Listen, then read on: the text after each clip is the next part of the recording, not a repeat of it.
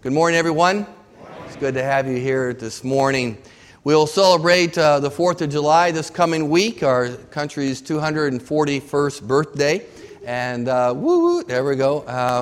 As I shared with you last week, we're all kind of familiar. I saw something on the television, I think it was this morning, where this guy went on the beach and was asking a lot of college students and young people if they knew what we celebrated on July 4th. And the biggest conclusion was that's when Columbus discovered America. And that's when everybody goes to a baseball game and eats hot dogs. Anyway, we're maybe you're not familiar with the Declaration of Independence, but this one phrase, it seems that we are very familiar with, that we hold these truths to be self-evident, that all men are created equal, and we're endowed by our Creator with certain unalienable rights, and among these are life, liberty, and the pursuit of happiness. Now, most countries, this whole idea of life and liberty come very strong. That's part of the fabric of the country, but this pursuit of happiness is something that sets America apart. It seems that our founding fathers wanted us to know that this was a right. To pursue happiness was a right that could not be taken away or denied. But as I shared with you last week, in the 2017 World Happiness Report, and there is such a thing, America for the last several years has been in steady decline on the happiness meter, which has left us in 2017 as ranking 14th in the world as the happiest nation. It seems that as Americans, as a whole, we enjoy a very high standard of living, but we're not necessarily all that happy. Hans will be thrilled to know that Denmark is the most happiest country in the world. Woohoo! There you go. 2 woohoos, and we're not even 5 minutes into the sermon. So some people say, well, why aren't we happy? Well, maybe we're seeking happiness in all the wrong places. Our clothes aren't fashionable enough. Our cars aren't fancy enough. Our houses aren't elaborate enough. Our jobs aren't rewarding enough. Our relationships aren't fulfilling enough. And therefore, we're just not happy. And we're all happy when we have that new car smell. But once the new car smell fades away, then it's time for us to buy a new car because God knows we want to be happy. Now, others will say that the reason why we're not very happy is because people are on this roller coaster, on this cycle of emotions where if everything's going good in their life, they're happy, but once something bad happens, they are unhappy. So it all depends upon the experience of what you're going through at that particular time. Seems that some people spend endless energy climbing their way up the happiness scale only to plummet into despair when something bad happens in their life. But as I shared with you last week, that wasn't the case with the Apostle Paul.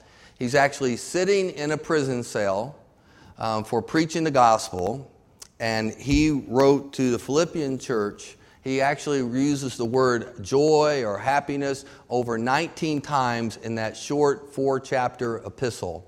And it seems that the apostle is challenging them. Now I'm going to see how good you do this week when he says, rejoice in the Lord always. And again I say, rejoice. Very good. Man, the first service totally blew it, all right? So the Holy Spirit seemed to enable the Apostle Paul to shift his focus from exiting prison to exalting Christ. And I think if we're really going to pursue happiness, that's really what it takes. We have to allow the Holy Spirit to work in our hearts to shift our attentions from exiting the situation of unhappiness that we're facing and really focus our attention on exalting Christ. It seems that the Holy Spirit had worked in the Apostle Paul's heart in such a way that he's able to shift his focus from self and his own situation to serving Christ and serving the people of Christ. And we focused in on this Christ-centered philosophy that the apostle mentions in chapter 1 and verse 21 when he writes these words, as to me, to live is Christ and to die is gain. For me, to live is Christ and to die is gain. This is a Christ-centered philosophy which enabled the Apostle Paul to truly seek happiness while he was incarcerated. Probably no verse summarizes Paul's joy, his contentment, his overall purpose in life. This was his ruling passion. For to me, to live is Christ, and to die is gain. This was Paul's pursuit of happiness, regardless of the circumstances that surrounded him. For to me, to live is Christ, and to die is gain. Now, last week we focused on the first part of this verse, as for me to live is Christ, and I concluded last week's sermon in giving you the simple wheel illustration where we say that this circle basically represents your life. But we see that what Paul is saying is that Christ has to be the center of your life. Christ is the center. And we have our finances, we have our family, we have relationships, we have our career, we have our education. We have all different things going on, but it all stems out of our relationship with Christ. As for me, to live is Christ. And as I challenged you last week, we can have one of these areas that kind of gets out of whack in the sense that we're really not glorifying Christ or exalting Christ in our finances or maybe in our relationships or this type of thing. And what happens is the wheel starts to wobble. The wheel starts to wobble. But God gives us occasions like coming to worship to be able to get our focus back on exalting Christ in every area, every facet of our life. Well, now this morning we're going to be looking at our focus on the second part of this verse, which is to die is gain. Now, I don't know how many of you have ever been in a church service when the preacher preached on death, but that's what's going to happen this morning. All right? It seems that, as I shared with you last week, that it's only when we have times where we go to a memorial service or a funeral service that we are really confronted with the whole idea of death. And maybe that's not a good thing. Maybe we should be thinking about it more than just on those occasions. So I'm not trying to be morbid or trying to freak you out or anything, but this morning we're going to be talking about the truth that to die is gain. Now, we don't usually associate death with a gain. We will say to one another, I'm sorry for your loss, but we don't truly associate death with happiness. We usually associate death with sadness. We say to the family of the deceased, well, we know he or she is in a better place, but the question has to come down, do we really believe that? Do we really believe to die is gain? It seems that the Holy Spirit had worked in Paul's heart and soul so deeply that if his imprisonment led to his execution, that he would be happy to die. To die for him was a gain. Now, we have to admit that this type of thinking is totally counter-worldly. I mean, you're not going to go to the Publix and somebody's going to say, to die is gain. This type of mindset is outside of our natural scope of understanding. This phrase, to die is gain, is kind of similar to the Apostle James when he wrote, count it all joy, brethren, when you encounter various trials. Count it all joy when I go through a trial. That's totally counter-worldly. We don't associate joy with trials.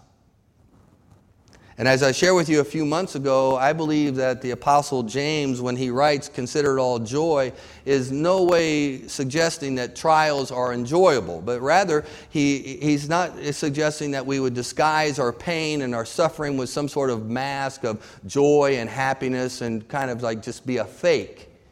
But I believe that he's saying that when trials come, we should really seek the Lord for a mindset that we have, that God will make a way where there seems to be no way. Amen? I believe that what the apostle is saying is that we must have a mindset that God will give us a faith to endure, as well the wisdom to know how to enjoy Him during the midst of the trial. I believe that this divine disposition of the believer in the midst of trials, this joy in Christ, is not some sort of an emotional feeling of happiness, but rather it's a supernatural joy that overcomes darkness, depression, and discouragement, because that's what trials bring to us. He's not referring to some sort of momentary sense of glee and gladness, but he's referring to a supernatural joy that overcomes trials, tribulations, and tragedies. And so it is, I believe, as the apostle writes to us this morning, to die is gain.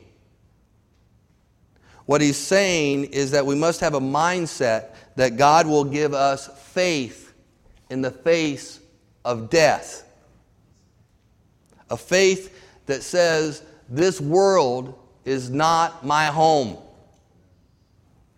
A faith that believes the words of Jesus, who said, do not let your hearts be troubled. Believe in God, believe also in me. In my Father's house are many rooms. If it were not so, I would have told you, I go to prepare a place for you. Do you believe that? We have to realize that God needs to work in our hearts to give us faith that stares down the last enemy, death, in the eye. A faith that is able to say, as for me, I know my Redeemer lives, and even after my skin is destroyed, I shall see God. Now, the fact is modern people tend to avoid thinking or even talking about death unless it's absolutely necessary. I know it's weird, but I do thank God that I was raised in a family where we went to funerals. It was just what you did. But I meet people all the time that are 20, 30 years old and never been to a funeral, never been to a memorial service. I think this really disables us from being able to think through life knowing that death is going to come. And modern people just don't want to talk about it. There was a prominent literary figure, William Scargan, in the mid-20th century, and he was within just days of his own death in 1981 from cancer. And because he was a literary giant, he wrote a statement that was issued to the Associated Press, and he says these words: "Everyone has got to die, but I have always believed an exception would be made in my case." Now what? And I think that really sets the mindset of most modern thinkers today. They know that everybody has to die, but when it comes to themselves, they think there's some sort of exemption.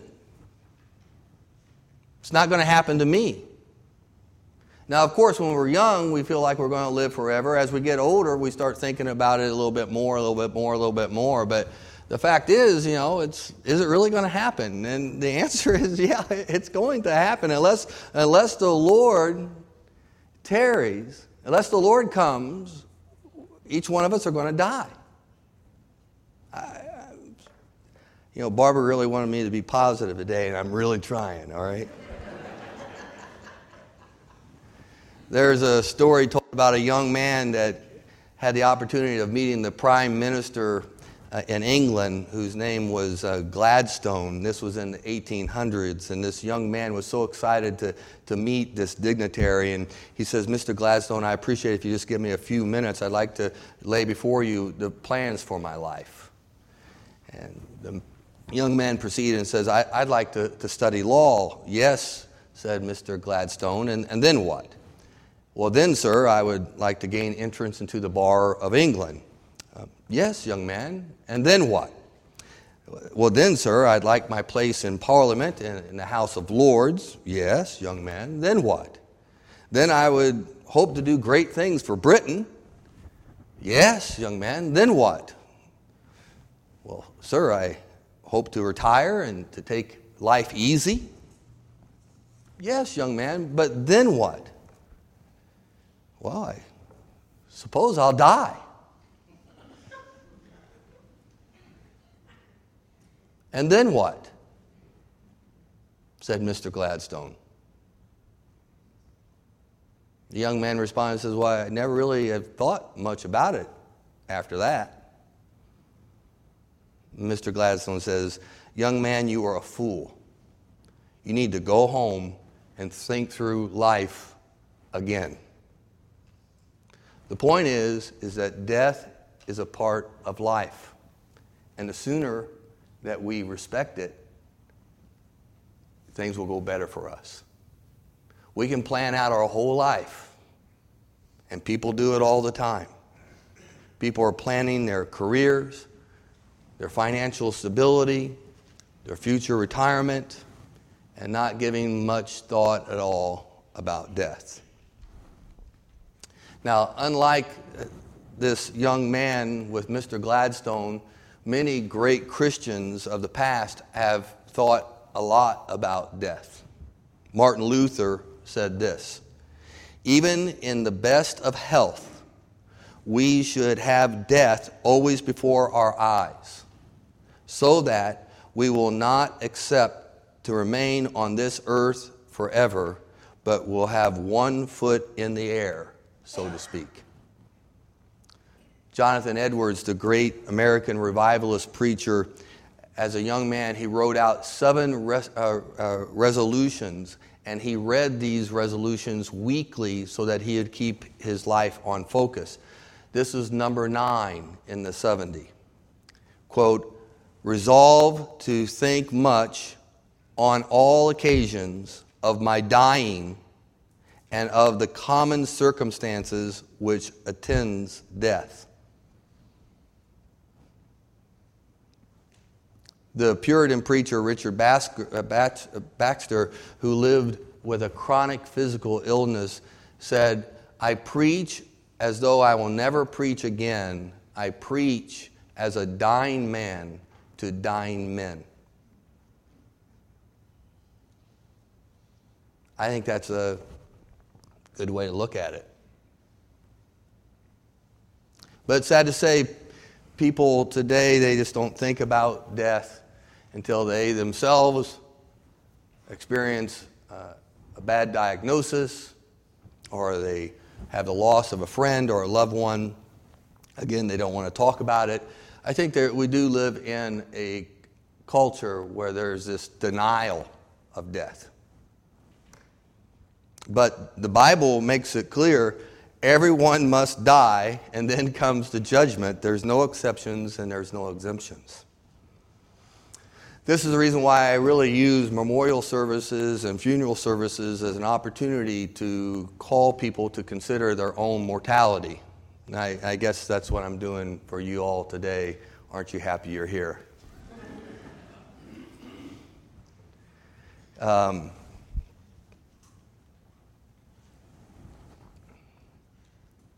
Several months ago, Anne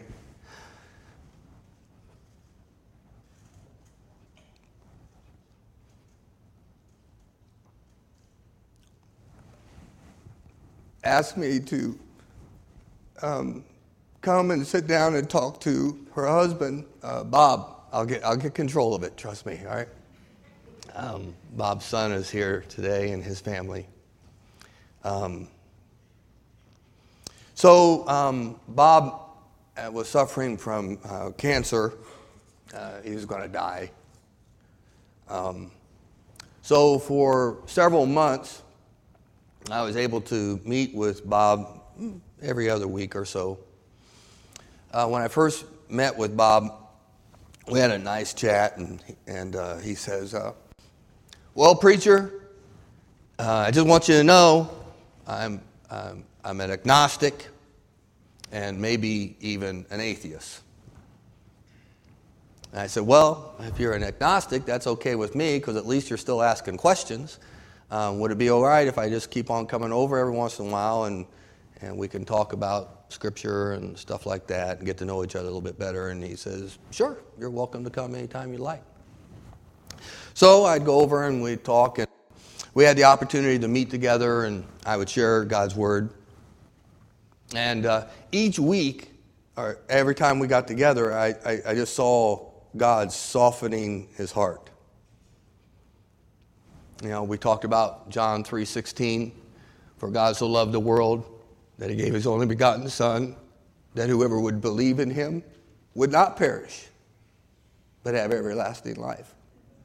We talked about Romans 10, where the apostle tells us that if we believe in our heart and confess in our mouth Jesus Christ is Lord, we will be saved. We talked about other scriptures. We talked about what happens when a person dies, what the Bible says that happens when a person dies for the believer and for the unbeliever. I'm sharing this with you because you have opportunities to meet with people, loved ones. And let me just tell you that most people, when you meet with them and they're in this situation, they'll tell you that they don't want to talk about death. But the fact is, they want to. They want to. And you have the opportunity to share with them the greatest news of all, that to die is gain. Well, after time went on, we were meeting one time, and Bob says to me, you know, Pastor, I grew up reciting the Apostles' Creed. And I said, oh, okay, that's cool. We recite the Apostles' Creed. We're going to recite it a little bit later in this service. And I said, can you recite it now? Yep, I have it memorized. And I said, well, of course, the question is, do you believe it? You know what? I do. I believe it. God had captured his heart to make this transition from questioning about death to having confidence in death. And that's what God wants to do in your heart and in my heart. God doesn't want you to be an agnostic when it comes to death. He wants you to have confidence about what happens when you die. The Holy Spirit, I believe, wants to work in your heart so that you and I can say, to die is gain. Our family members might not understand it. People might think we're a little weird. But the fact is, that is what we need to do. It wasn't long until Bob started praying with Ann and discussing Scripture. And as time went on, he got very weak. And one morning at the end of May, Bob and Ann were praying. And he passed. Can you just fathom what it would be like to be talking to God and then seeing him face to face? Talking to him through prayer, but now you're talking to him face to face. To die is gain. I guess the way we live our lives determines if dying is truly gain. The apostle says, as to me, to live is Christ and to die is gain. And I think the reason why the apostle could say, for me to die is gain, is because he was living for Christ. That's the only confidence that we have in death, is Christ. I think if we really do use the will illustration and ask Christ to truly be the center of our lives and really allow every facet of our lives to really bring glory to him and stuff like this, then the fact is to use a little pun, we'll roll right into heaven. The apostle writes, right after he writes this marvelous verse, well, let me just read the whole thing. For to me to live is Christ and to die is gain. But if I am to live on in the flesh, This will mean fruitful labor to me, but I do not know which to choose. But I am hard-pressed in both directions, having desire to depart and to be with Christ, for that is very much better. Yet to remain, in the flesh is necessary for your sake. See, the apostle didn't look at death as an escape from this difficult situation of imprisonment and possible execution, but rather he had a desire that with all boldness that he would exalt Christ in his body, whether by life or by death. As a matter of fact, right before Paul writes verse 21, he writes these words, that with all boldness Christ will even now, as always, be exalted in my body, whether by life or by death. I believe that this is the secret to the pursuit of happiness. The secret to the pursuit of happiness is to have with all boldness that Christ, even now, as always, will be exalted in our bodies, whether in life or in death. That is really the pursuit of happiness, is to pursue Christ in all things. The Christian's motive is always to glorify God. Remember, the apostle teaches, whether you eat or drink or whatever you do it all to the glory of God. Whether you eat or drink or if you're on your dying bed, do it all to the glory of God. I think what Paul is saying is that if God was going to call him home, that he knew he would be with Christ. And notice he says, and that would be very much better. But if that didn't happen, Paul wanted to exalt Christ in life and by death. See, Paul knew that to depart from this life, he would be with the Lord. The Bible teaches that we are made up as humans with body and soul.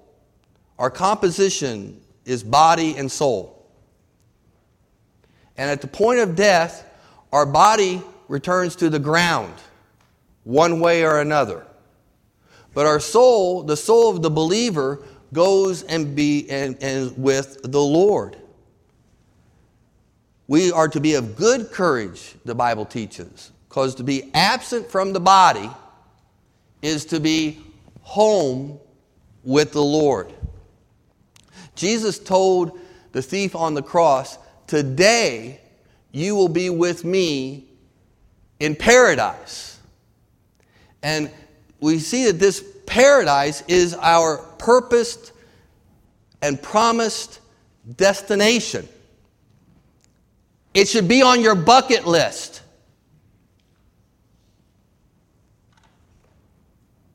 Where do you want to go? Heaven.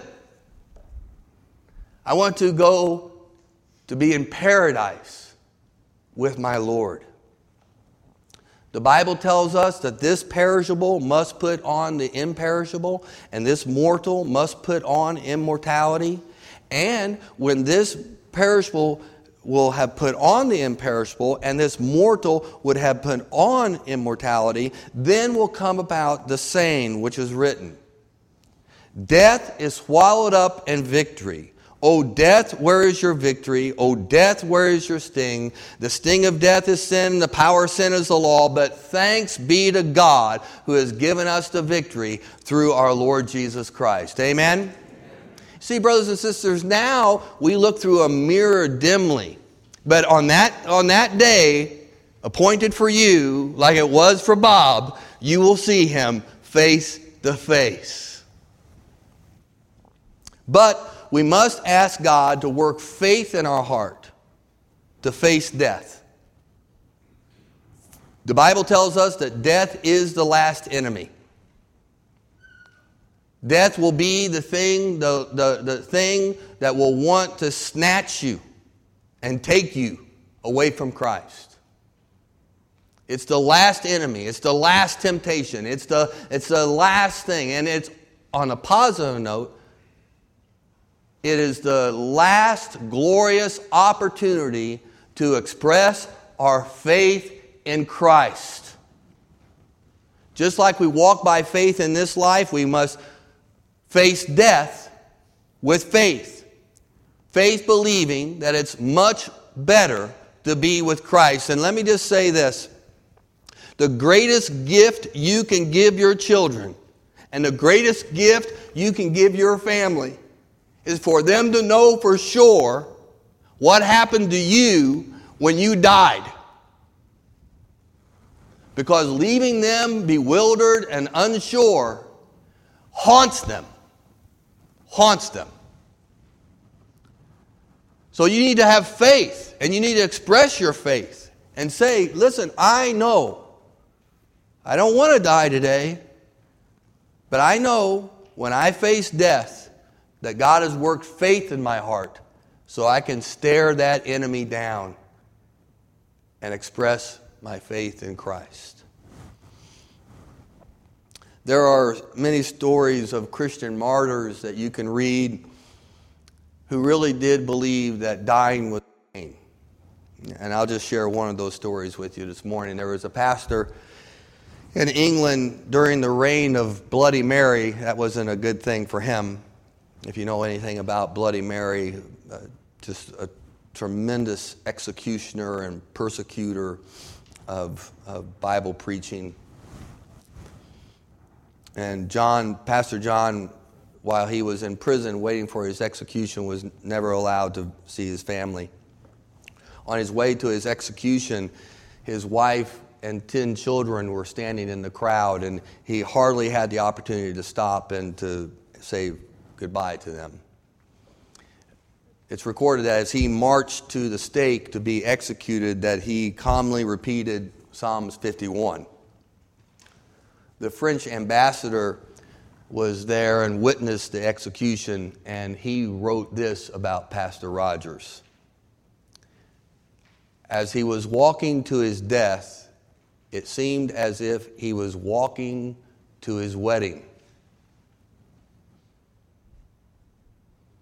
When he was walking to his death, it seemed as if he was walking to his wedding. I've had the privilege of officiating hundreds of weddings, and I haven't seen a sad yet. The groom is all amped up and ready to go and strutting down, and then the bridal party comes up. Everybody looks so beautiful, and then after, ladies and gentlemen, I'd like to present to you Mr. and Mrs. You may kiss the bride. And woo-hoo! Everybody's shouting and clapping. And they walk out and they're dancing. And we go to a reception. It's always fun. I can't remember the time I went to a bad wedding. I've never seen the groom or the bride or any of the wedding party walk down the aisle kind of like, I guess I gotta do this. And it's really kind of cool that this French ambassador uses that as the analogy. As he is walking to his execution, it seemed as though he was walking to his wedding. But the fact is that's the way it is. Because the Bible tells us that we are the bride of Christ. And at our death, we'll be united with our groom, our Lord Jesus Christ, and there we will be with him forever and ever. Amen. The Bible tells us that on that day we'll hear something like a voice of multitude and like the sound of many waters and like the sound of mighty peals of thunder saying, Hallelujah, for the Lord our God, the Almighty reigns. But then it goes on to say that on that day we will hear this. Rejoice and be glad and give the glory to him, for the marriage supper of the Lamb, that's basically like the glorious reception party. The marriage supper of the Lamb has come, and his bride has made herself ready. And that's what I'm trying to do today, is encourage you as the bride of Christ to make yourself ready. Ready for that wedding day. Waiting for that great marriage supper of the Lamb, that great and glorious reception. What I'm trying to do is challenge you to seek God for the faith that when you are facing death, It'll be like you walking into your wedding because you, as his bride, have made yourself ready. Brothers and sisters, the apostle tells us that if we hope in Christ in this life only, we are of all people to be most pitied. As a matter of fact, the verse in verse 21 of Philippians chapter 1, if Paul says, "For me to live is Christ," and stop there, it wouldn't be complete. Because the Christian life isn't just about living. The Christian life is about dying as well. For me to live is Christ, and to die is gain. And if I'm only living for Christ for this life only, I am of all people to be most pitied. Our hope is in Christ, not only in this life, but also for eternal life to come. As Jesus said to Martha in that great conversation that he had with her, "I am the resurrection and the life. He who believes in me will live even if he dies. And everyone who lives and believes in me will never die." Death is just a transition into our glorious existence in Christ. But then Jesus asked the familiar question, do you believe this? And that's what I'm asking you today. Do you believe that Jesus is the resurrection and life? Do you believe that you will live even if you die? Do you believe that actually those who believe in Christ never die? Has Christ worked faith in your heart today where you have confessed Jesus Christ as Lord? Is God speaking to you today about surrendering your life to Christ?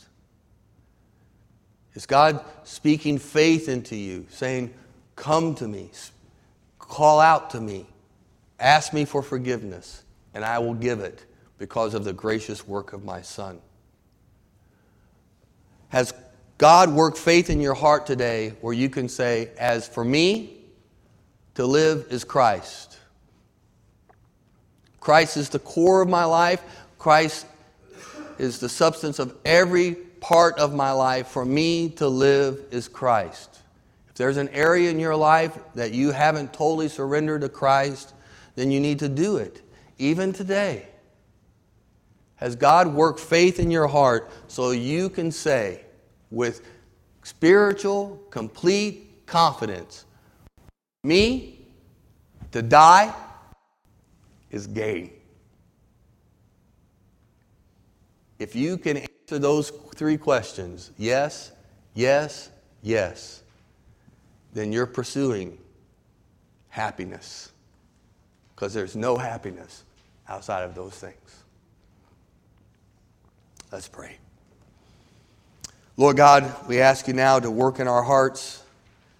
Lord, I come to you today and ask you to draw us closer and closer to Christ. Jesus, I confess that you are the Son of God, that you died on the cross for my sins. Lord, I ask you to forgive me, come into my life, claim me as a child of God. And as your children, Lord, work faith in our heart so that we might glorify you in all things, whether we eat or drink or whatever we do, that we do it all for the glory of God. Lord, we surrender each part of our life, every facet of our lives. And Lord, today we ask, Lord, for an extra dose of faith that you will work in our hearts so that we can say, "I have confidence in the face of death that I will be with Christ forever and ever." In Jesus' name we pray. Amen.